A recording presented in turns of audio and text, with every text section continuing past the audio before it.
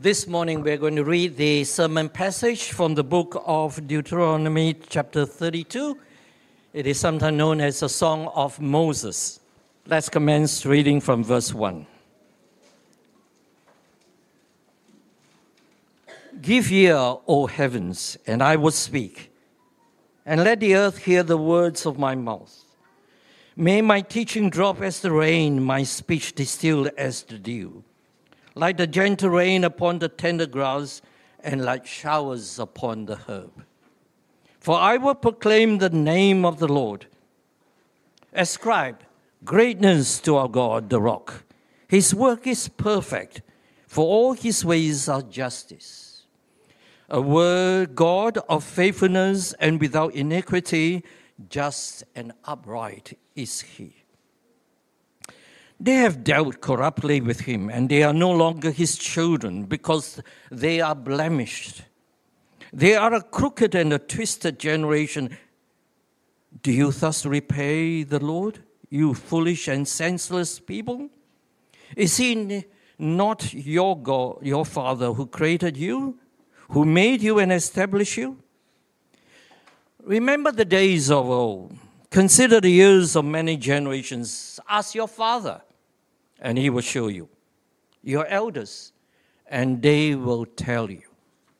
When the Most High gave to the nations their inheritance, when he divided mankind, he fixed the borders of the peoples according to the number of the sons of God. But the Lord's portion is his people, Jacob, his allotted heritage. He found him in a desert land, and in the howling ways of the wilderness, he encircled him, he cared for him. He kept him as the apple of his eye. Like an eagle that stirs up his nest, that flutters over its young, spreading out its wings, catching them, bearing them on his pinions, the Lord alone guided him. No foreign god was with him. He made his ride on the high places of the land, and he ate the produce of the field. And he suckled him with honey out of the rock, and oil out of the flinty rock. Curds from the herd and milk from the flock, with fat of lambs, rams of Bashan, and goats, with the very fines of the wheat. And you drank foaming wine made from the blood of the grape. But Jeshurun grew fat and kicked. He grew fat, stout, and sleek. Then he forsook God who made him and scoffed at the rock of his salvation. They stirred him to jealousy with strange gods, with abominations. They sacrificed to demons that were no gods, to gods that had never known, to new gods that have come recently, whom your fathers had never dreaded. You were unmindful of the rock that bore you, and you forgot the God who gave you birth. The Lord saw it and spun them because of the provocation of his sons and his daughters, and he said, I will hide my face from them. I will see what their end will be, for they are a perverse generation, children in whom there is no faithfulness. They gave me jealous with what? Is no God. They have provoked me to anger with their idols. I will make them jealous with those who are no people. I will provoke them to anger with a foolish nation.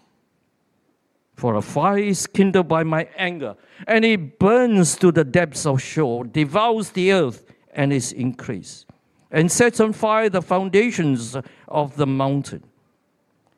And I will heap disasters upon them. I will spend my arrows on them. They shall be wasted with hunger and devoured by plague and poisonous pestilence. I will send the teeth of beasts against them with the venoms of things that crawl in the dust. Outdoors the sword will bereave, and indoors terror for young men and women alike, the nursing child with the man of gray hairs. I have said, I will cut them to pieces. I will wipe them from human memory. Had I not feared provocations by the enemy, lest their adversaries should misunderstand, lest they should say, our hand is triumphant. It was not the Lord who did it. For they are a nation void of counsel, and there is no understanding in them. If they were wise, they would understand it. They would discern their later end. How could one have chased 1,000 and two have put 10,000s to flight, unless their rock had sold them, and the Lord have given them up? For their rock is not as our rock, our enemies are by themselves. For their vine comes from the vine of Sodom and from the fields of Gomorrah. Their grapes are grapes of poison. Their clusters are bitter. Their wine is the poison of serpents and the crude venom of asps. Is not this laid up in store with me, sealed up in my treasures? Vengeance is mine and recompense for the time when their foot should sleep. For the day of the calamity is at hand, and their doom comes swiftly. For the Lord will vindicate his people and have compassion on his servants when he sees that their power is gone and there is none remaining, born or free. Then he will say, where are their gods, the rock in which they took refuge, who ate the fat of their sacrifices and drank the wine of their drink offering? Let them rise up and help you. Let them be your protection. See now that I, even I, am he, and there is no God beside me. I kill, and I make alive. I wound, and I heal. And there is none that can deliver out of my hand. For I lift up my hand to heaven and swear, as I live forever, if I sharpen my flashing sword and with my hand takes hold on judgment, I will take vengeance on my adversaries, and I will repay those who hate me. I will make my arrows drunk with blood, and my sword shall devour flesh. And with the blood of the slain and the captives from the long-haired heads of the enemy. Rejoice with him, O heavens. Bow down to him, all gods. For he avenges the blood of his children and takes vengeance on his adversaries. He repays those who hate him and cleanses his people's land. Moses came and recited all the words of this song in the hearing of the people. He and Joshua, the son of Nun.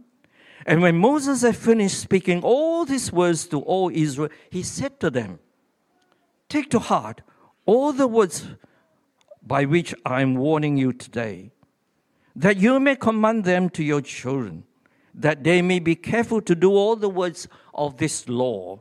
For it is no empty word for you, but your very life, and by this word you shall live long in the land that you're going over the Jordan to possess. That very day, the Lord spoke to Moses. Go up this mountain of the Abram, Mount Nebo, which is in the land of Moab, opposite Jericho, and view the land of Canaan, which I'm giving to the people of Israel for possession. And die on the mountain which you go up, and be gathered to your people as Aaron your brother died in Mount Hor and was gathered to his people. Because you broke faith with me in the midst of the people of Israel at the waters of Meribah Kadesh, in the wilderness of Zin, and because you did not treat me as holy in the midst of the people of Israel, for you shall see the land before you, but you shall not go there into the land I'm giving to the people of Israel. May God bless his word to us. Heavenly Father, thank you again that you are a God who speaks, who reveals your goodness and kindness, your character to us through your word, who reveals your will to us through your word. So we ask, Father, for your Spirit's help this morning to hear this word, that our busy hearts and our busy minds will be cleared for the moment to be able to hear this powerful word, and that we ask, Father, for your Spirit's work, that this word may resonate with us, that it may call us to repentance, to confess our failures before you, but to lean on you, and ultimately to lean on your Son, whom we find forgiveness and reconciliation. Father, we ask that you will help us to hear this word well, and I ask for your Spirit's help as well this morning. I am feeling a bit frail, a bit weaker than normal, but I ask for your Spirit's help to speak clearly and passionately and rightly from this passage as I ought. For we ask this all in Jesus' name. Amen. We're going to play a quick game. We're going to guess the national anthem by the lyrics alone. Okay? So I'm going to start off with a really easy one. Oh, say, can you see by the dawn's early light what so proudly we hailed at the twilight's last gleaming? Which national anthem does this country belong to? Yell it out. Blah, blah, blah, blah, blah. The United States? That is correct. All right. Here's one for the kids. I just want the kids to answer this. Okay? It's an easy one. That was an easy one, but here's this one. For those who've come across the seas, very good. That's Australia. That is in the second verse of our national anthem. All right, smarty pants. See if you can get this one. This one's a bit harder. Tonight we man the Biana boil. In Erin's cause come woe or wail. Mid cannons roar and rifles peal, we'll chant a soldier's song. Can anyone guess where this is from? Someone caught it. Ireland. It is from Ireland. All right. Last one. One more. If people don't get this, I'll be a little bit disappointed. All right? My country, my native land, the people living united and progressive, may God bestow blessing and happiness. May our ruler have a successful reign. This is actually a translation. It is from Malaysia. Yeah. All right, how did you go? All right. So when you think about the national anthem of a country, it's the national anthem of a country is a song that every citizen should know.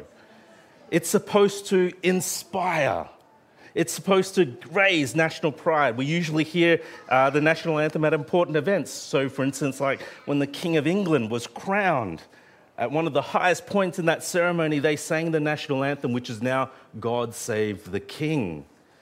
We hear it at sporting events, most commonly during the gold medal ceremony at the Olympics. Who among the students here remembers that one singular brilliant moment that you've never had repeated again, when Joseph Schooling beat Michael Phelps, the greatest swimmer of all time, in the 100-meter butterfly and setting a new Olympic record? Who remembers that, right? When the Singaporeans saw that moment and they saw their son grab that gold medal and they heard the national anthem, national pride swelling up in them. I can see it right now in your eyes. The national anthem is supposed to be about the greatness of a nation. It's supposed to lift the people up, inspire greatness in them. Now, if you didn't know, the Bible reading we just had is meant to be the national anthem of Israel. Here's what God says about it in chapter 31, verse 19. So you got your Bibles there open in 32. Good. We're going to scan through it. Jump back with me to chapter 31, verse 19. 31 verse 19. Now therefore, write this song and teach it to the people of Israel. Put it in their mouths, that this song may be a witness for me against the people of Israel. It's a song. It's given to the people to have it on their mouths as they enter the promised land. It's the national anthem. But as you may have picked up from the Bible reading, it's a song about the impending, disappointing, and yet utterly predictable failure of Israel to listen to God. It's about their failure to obey and the judgment of God that will pour out on them. Cheery, isn't it? Right? Not exactly the stuff to get national pride going. But in some ways, that's exactly the point. This national anthem is not about rallying the people. It's a song that lays out God's case against his people, a case that they will have to answer for. And yet, within it, there's also these hints that things will turn around for them. See, despite how bad, despite how corrupt they were, God was going to restore them in the end. See, as we go through these verses, we're going to see why God has given his people this song, what it teaches them about, and what it teaches the people of God about who God is. Now, the song begins on a fairly nice note. So have a look at, you kind of glance over at chapter 32, verse 2, right? In verse 2, we read that the song is like drops of rain, like gentle rain upon the tender grass, and like showers upon the herb. If you didn't hear, this summer in Australia is going to be rough. We have officially entered the El Nino phase, which basically means in Australia it's going to be hot and it's going to be dry. There are going to be drought conditions, very likely. So picture a drought-parched land that is then given rain. Rain to quench its thirst, rain to make the grass green. And not rain like a torrential thunderstorm that we get used to here in Brisbane with flash flooding. No, this is a gentle, soothing rain that waters everything nicely so that it grows and flourishes. See, that is what this song is like for the people. It is something that is incredibly good for them. And it's meant to be life-giving, just like rain in a drought. Which makes you wonder then how the bad news is going to be life-giving. Well, let's turn to that and find out now. So verses 4 to 5, we have a basic theme for the song. Some people think that this may even have been the chorus. It begins in verse 4, describing God as a rock. God is the rock. It's a picture that is used to describe God 5 times in this song. God is the rock. You're meant to picture a big boulder. Sometimes we see this image in the Bible and it's meant to tell us that God is a place of refuge and safety. But here, it carries this idea of God being strong and immovable. Read again how he's described in verse 4. The rock, his work is perfect, for all his ways are justice. A God of faithfulness and without iniquity, just and upright is he. Right? Perfect, without blemish. Never does any wrong. All his ways are justice. Everything he does is right. This is important to remember because of what is said next in verse 5. If God is perfect and just, well, his people are the exact opposite. Have a look at verse 5. They have dealt corruptly with him. They are no longer his children because they are blemished. They are a crooked and twisted generation. This is what God's people are like. They are nothing like God. Even though they were created to be God's people, they have spit on their Maker and turned their backs on him. This is a powerfully tragic line. You remember national anthems are meant to inspire people? But here is this song with a deeply realistic understanding of what people are like. This song then moves into verses 6 to 14 to build this picture of how bad things have become. It begins with how God has so lovingly created and cared for his people. Glance with me at verse 6. Second half of it, God is their Father who created them, who made them and set them up. You jump down to verses 8 to 9, and there we see how God made everyone, but he chose Israel to be his special people. I'll read it out. Verse 8. When the Most High gave to the nations their inheritance, when he divided mankind, he fixed the borders of the peoples according to the number of the sons of God. But the Lord's portion is his people, Jacob, his allotted heritage.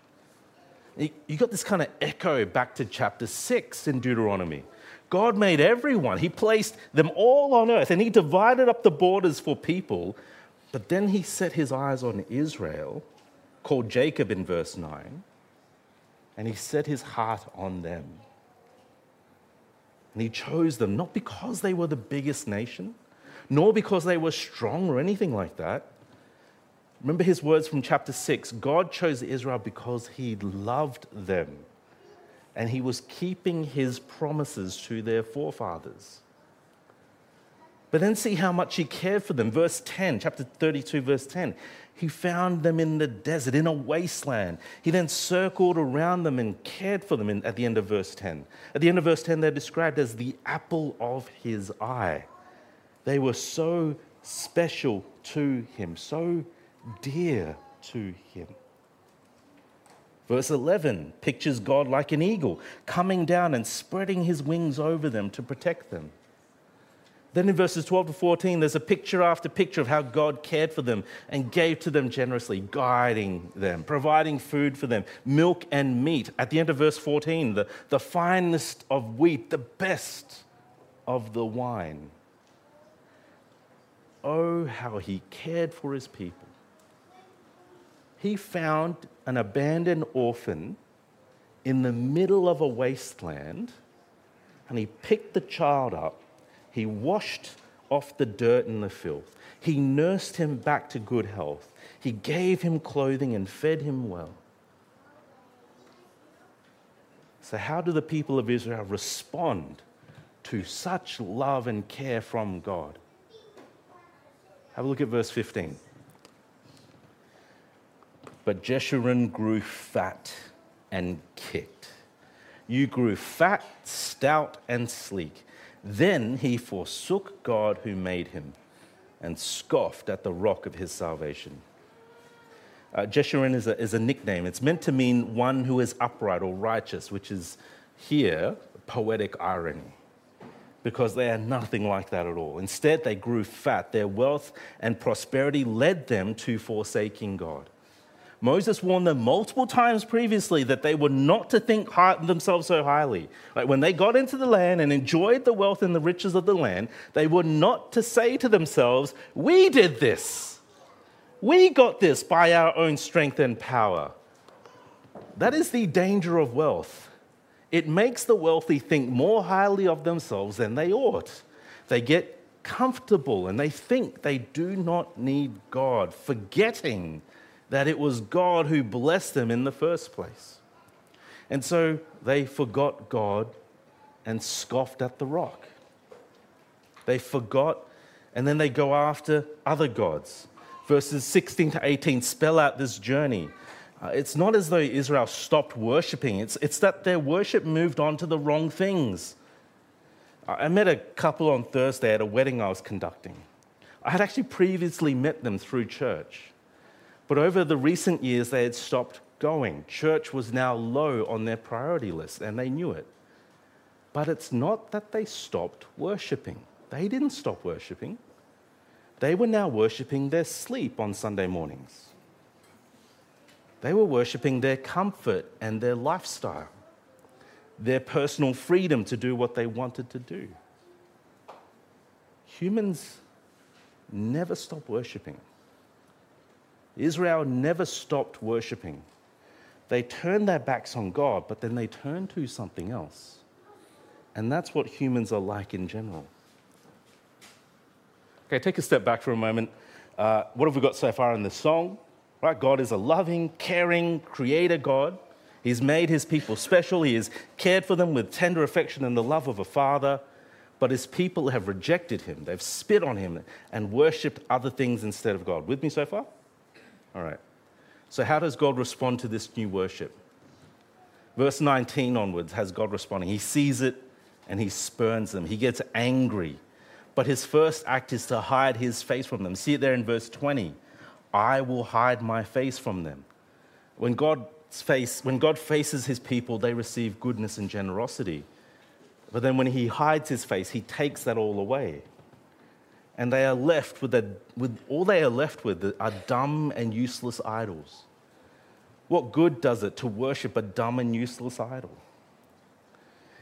In October of 2022, a Filipino woman found out the hard way. 4 years earlier, she purchased a little green statue of what she thought was Buddha. She prayed to the Buddha and was devout, and then 4 years later found out from a friend that it wasn't the statue of Buddha that she was praying to, but a statue of DreamWorks animated character Shrek. You see the resemblance?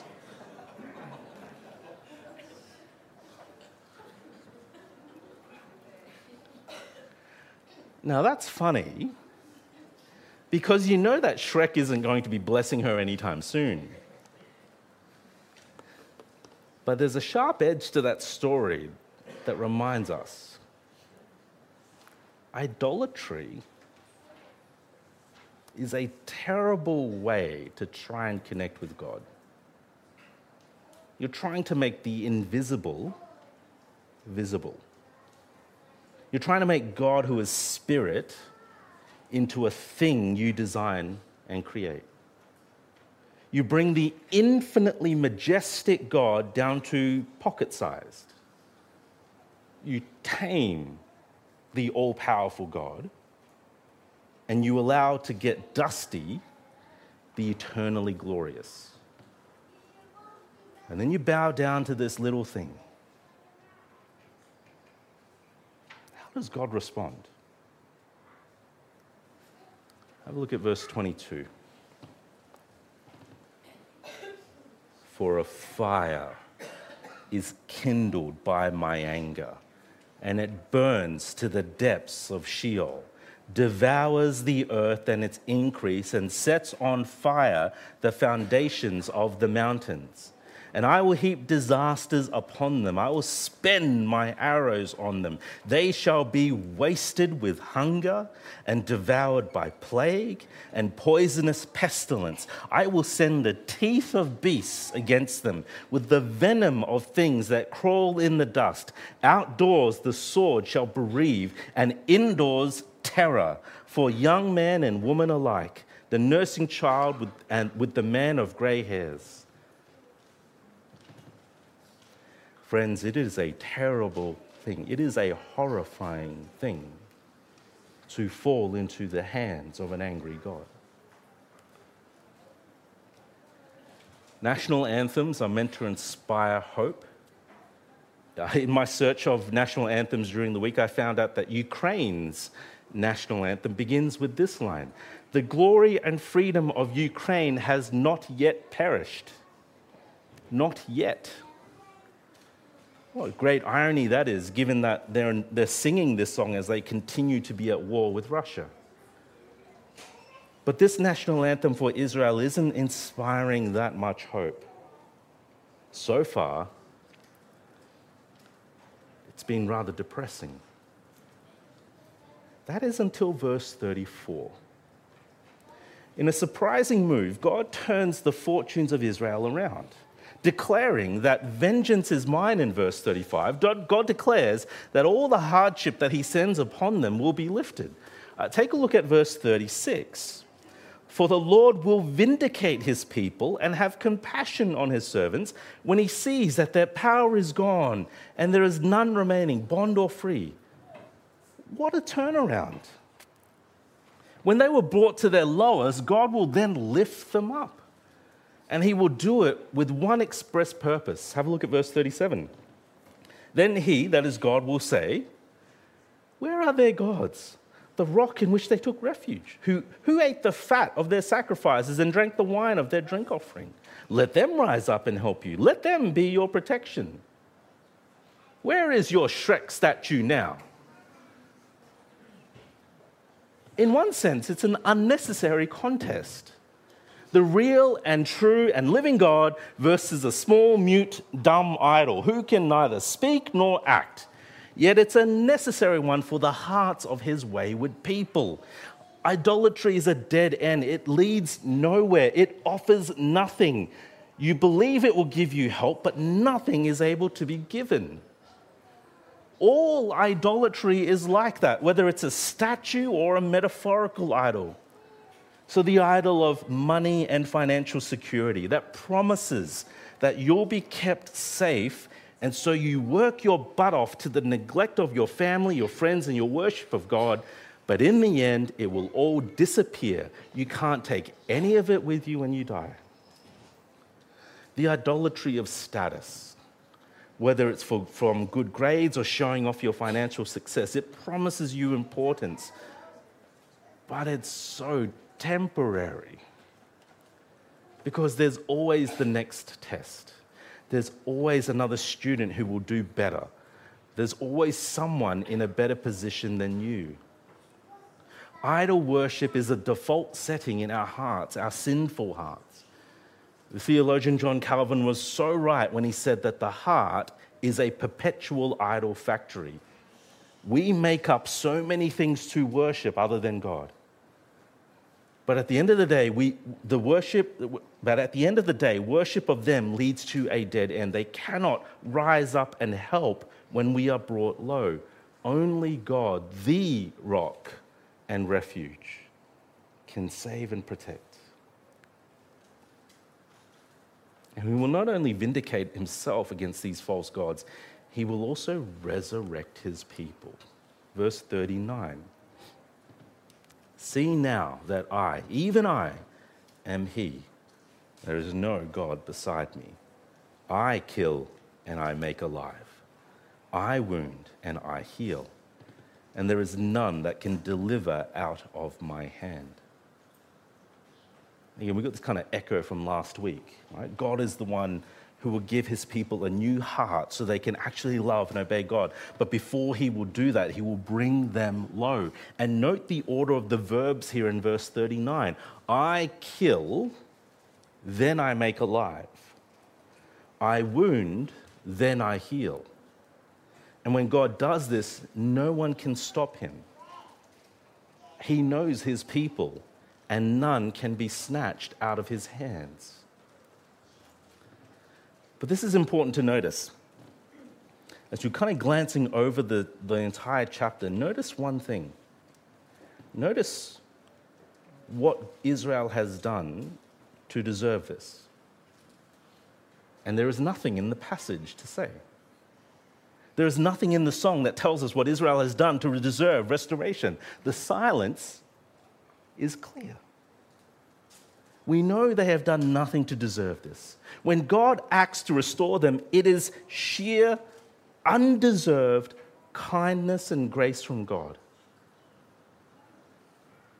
Now, at the end of the song, Moses reminds Israel what they need. They need to remember all of his words, his song, and everything he said in the past 30 chapters. He tells them in verse 46, take to heart all the words by which I am warning you today. Make sure that these words are in the control seat of your life. Make sure you do it today, not tomorrow, not the day after tomorrow, but as long as it is called today, then you are to listen to God's word and obey.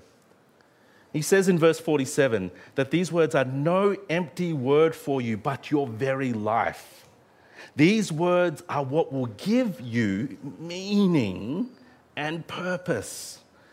Don't look for meaning and purpose anywhere else.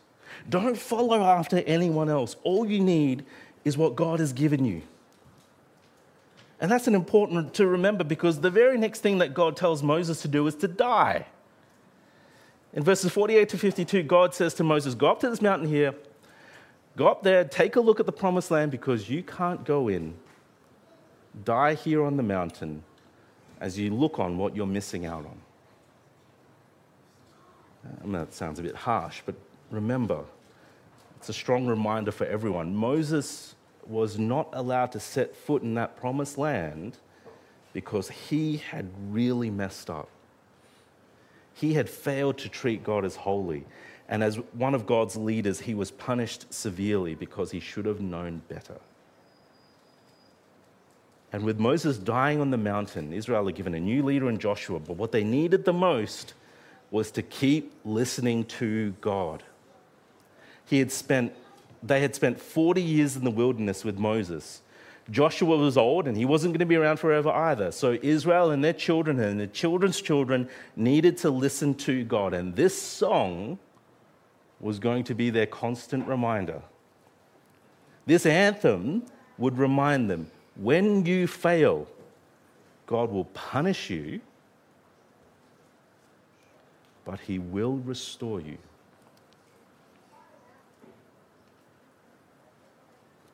But do you notice that there's something missing in the song? How can God judge his people and then turn around and just forgive them? How can he show mercy without contradicting his justice? See, God can't just go, judgment, judgment, judgment. Okay, that's enough. Now mercy, mercy, mercy. He can't do that because he is infinitely holy.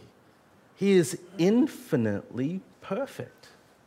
And sin is infinitely offensive to him. It is a stink greater than durian. More odious than rotting food.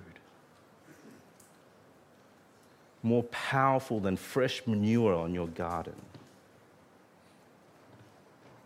The only thing that can satisfy God's infinite offense is a payment of infinite value. A ransom of greatest worth. Only then can the song Israel sings switch from judgment to mercy, from deserved justice to undeserved grace. What offering is worthy enough to be given? Well, in your Bibles, turn with me to the end of the story. We're going to go right to the end, the very last book of the Bible. And we're going to read another song, a song sung by the chorus of heaven, a song where we see the infinitely valuable offering. Revelation chapter 5.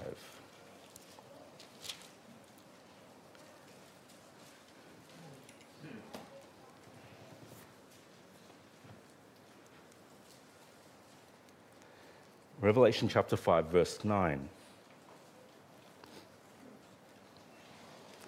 Verse 9, and they sang a new song, saying, "Worthy are you to take the scroll and to open its seals. For you were slain, and by your blood you ransomed people for God, from every tribe and language and people and nation. And you have made them a kingdom and priests to our God, and they shall reign on the earth."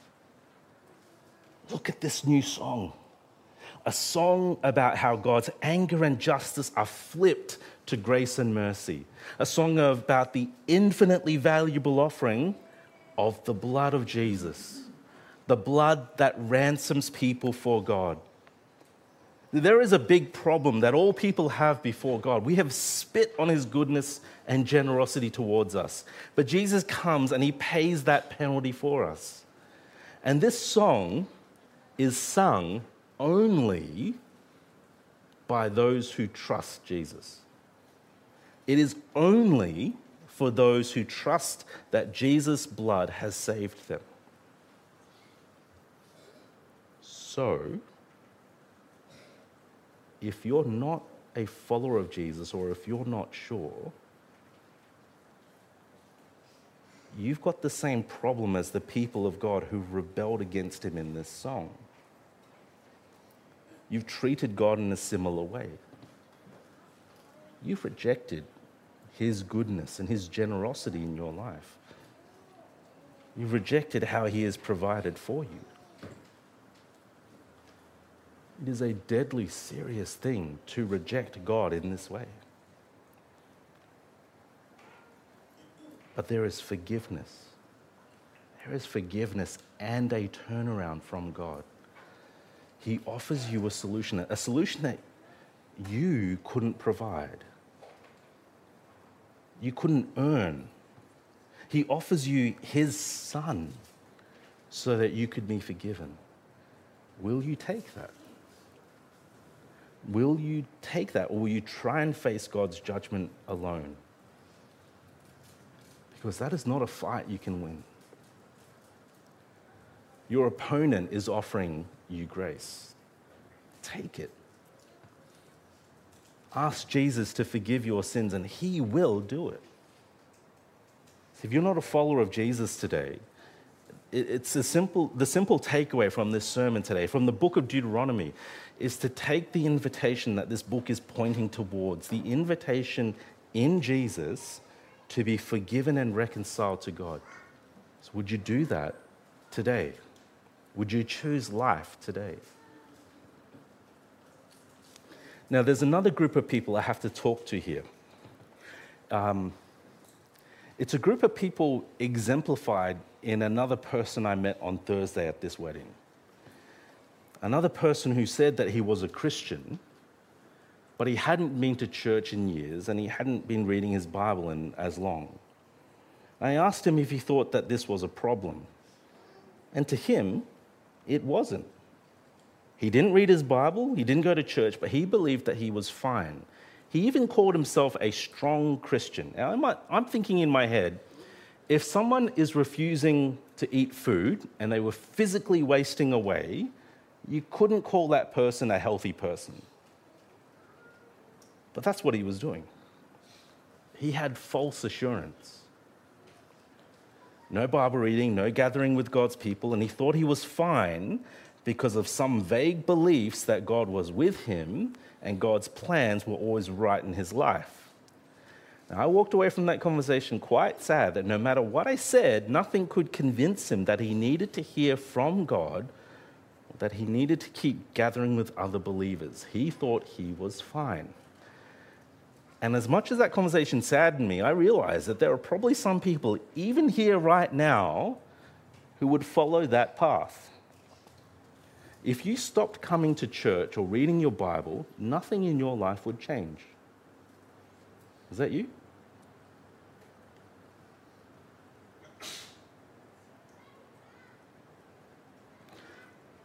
All I can do is appeal to you again from what Moses has been saying throughout this book. Before you is a choice between life and death. If you turn to life in this world, if you turn to a life of comfort, the idols of prestige and status, if the priority of God in your life lowers, then there will come a day when all of that is completely stripped away. When Jesus returns, he will take back everything he has given you, and what will you have left? Don't trade temporary significance and security for eternal loss. That is not an equal trade. Choose life by hearing and obeying God's word. Now, there's one final group of people, the rest of us, those who are followers of Jesus. Some of us are going well, some of us are struggling and feeling weak. As we come to the close of the book of Deuteronomy, we see what God's people need. They need the written word of God, and they need a song. If you're a follower of Jesus, have you ever wondered why God gave his people song? Why is prose and spoken word not enough to declare our praises to God? There's something about song that takes the truths of God's word and connects it deeply to our hearts. Truth is remembered best when it's put to a tune. Now, here's an example I often use with the musicians in training here at church. You think of the Wesley brothers. So you've got this guy called John Wesley. John Wesley was a famous preacher. He essentially started the Methodist Church. In his lifetime, it's calculated that he preached upwards of 40,000 sermons, often riding horseback between locations between each sermon. 40,000 sermons. Can anyone here quote anything from one of his sermons? No, I didn't think so. I can't either. I'm asking a question I can't even answer. But he had a younger brother by the name of Charles Wesley. So Charles Wesley was a musician and hymn writer. He wrote over 3,000 hymns. Work with me here for a second. I'll sing a line, you sing the rest. Ready? And can it be that I should gain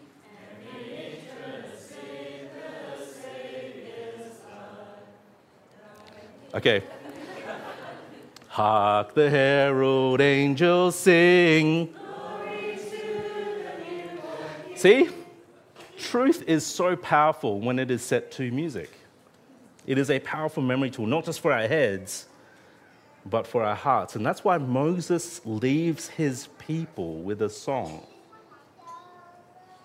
a national anthem. Christians don't have one singular anthem, but each song that we sing is there to build us up and to build each other up. Our singing is corporate. It's not for our individual benefit, but for everyone's growth and encouragement. Now, we may not have an anthem, but how much do we value singing? One way we can tell is the volume of our singing.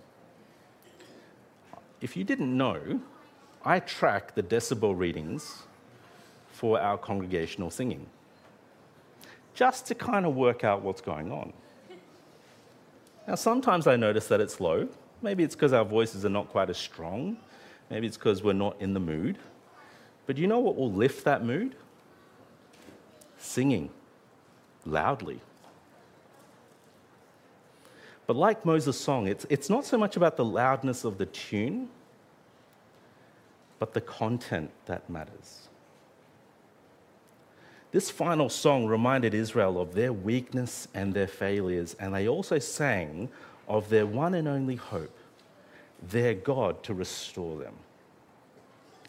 The gospel message that we sing each week is meant to ring out and remind us constantly of these truths. So do we value our time singing together, in rejoicing and encouraging each other with our voices? Let us not be content to wander into church during the second or third song. Now, I am saying that, and I'm not looking at anyone directly because you know that what you did today.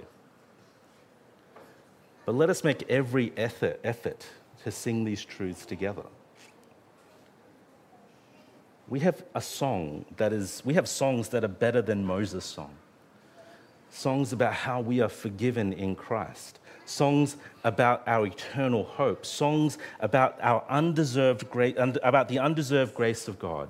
So let us sing these truths with joyful gladness. Isn't it wonderful that in the book of Deuteronomy, a book about law, we are given a song to finish. A gospel song. Let me pray. Our Heavenly Father, we thank you that in your wisdom, you have spoken through your servant Moses, given the book of Deuteronomy, laid down your law, but you have given your people in the end an encouragement to sing. A song that outlines not only their hope, their weakness, and their failure, but their hope. So, Father, we were reminded then in the gospel of what our weaknesses and our failures are, how we constantly fail to listen to you, how we have turned our backs on you, and how you still love us more, and how you shower us with your grace. And so we ask that you would help us to sing that truth, to hold on to it together. That our time together as a church, as your people, will not be lost. That we will not let those among us to walk down the path of turning away from you, of turning to the idols of this world, idols that do not give any hope or security. We ask, Father, that you will help us to do these things together for our encouragement and our joy. For we pray this in Jesus' name. Amen.